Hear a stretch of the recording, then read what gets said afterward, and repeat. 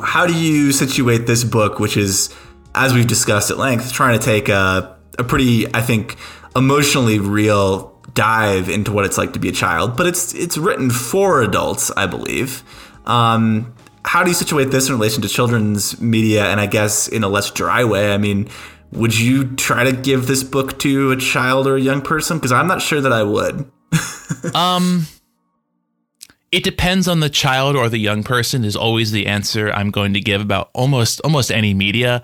Like, I'm sure, like Connor, did you watch or read anything when you were a young kid that you probably shouldn't have? Oh, yeah. I mean, as a child of the 90s, back in the 90s, it was easy to forget now. All of the discourse among me and my, friends when we were in elementary school was like, how risque would our parents let us get with the movies we were watching, and like to what extent would watching like Predator shrink your brain, right? That was the kind of like was Predator too much, or like at what age was I allowed to watch the X-Files, and which X-Files episodes was I not allowed to watch? So I mean, yes, definitely. And I think that like the 80s and 90s, as sort of like the availability of salacious mass culture became widespread, which is we take like more than for granted now. But that's like, as a 90s kid, it was sort of like our parents thought they could at least remember a time when they weren't exposed to a bunch of like outrageous, gory, sexy stuff as kids, and they didn't quite necessarily know what to do with us. And I imagine now, being a parent in 2020,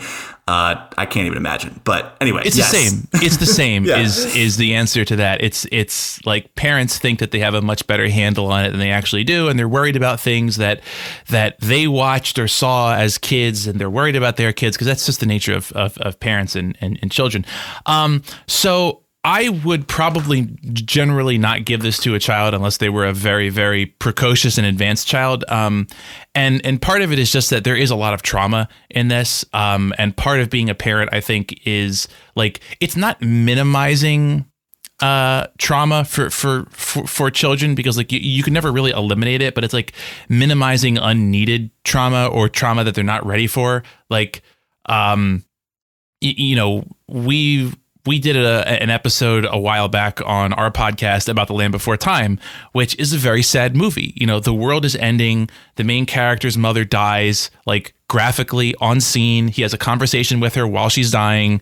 There's a bunch of further conversations about death, and it's not even like a Lion King style death. It's like your mom is dead. There's literally a character who comes along and is like, you're going to feel bad for the rest of your life, but that's okay. But I mean, it's clearly written for adults. It is definitely not children's literature, but I don't think it's actually that far off. What I thought was really interesting.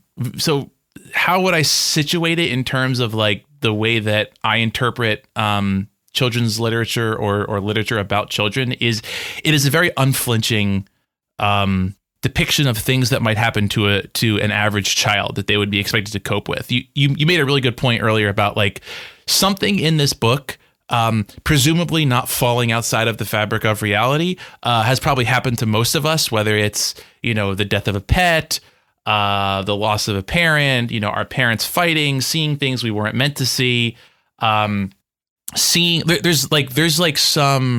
some sexuality in this, not involving kids, but that like kids witness and are like, that's weird.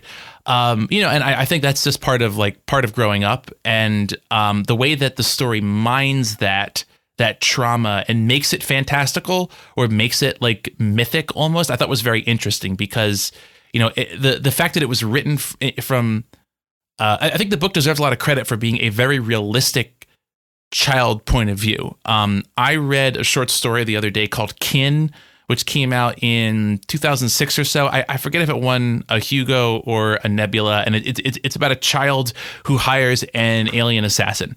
And I loved the short story, but the child in it does not read like a child at all. It reads like a short adult. And the main character of this story, like their worldview is a child. Like they don't understand things. He sees, like his, he sees intimate acts and is like, I have no idea what's going on, but I feel weird about it. It's very careful to like remain within the point of view of a child. in almost like the way of something like A Christmas Story. And I thought that was very well done, and is something that children's literature often does well, but adult literature often doesn't. So to kind of wrap up this long tangent, I would say it uses the tools of children's literature, or like kid lit, to tell an adult story that kind of asks you to reflect upon your own experience of being a child as an adult. I don't know how it would read to a child.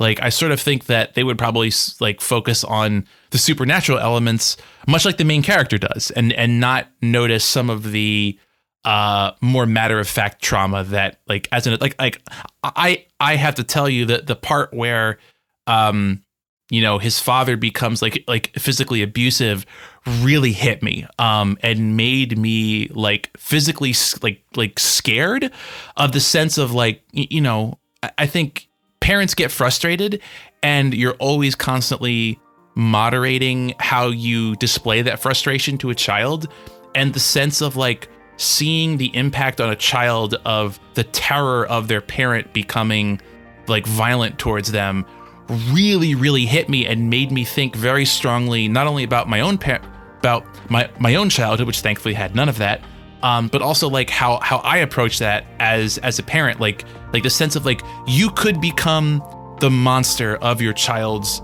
nightmares in an almost supernatural sense, and that I mean it really hit me. Hey everyone! What you just heard is a preview of our latest exclusive episode. To hear the rest, and to access our entire catalog of exclusive content, as well as our patrons-only Discord chat, become a patron at patreon.com/podsidepicnic. That's where you can support our work and make sure you get access to everything we do. Patreon.com/podsidepicnic. Thanks.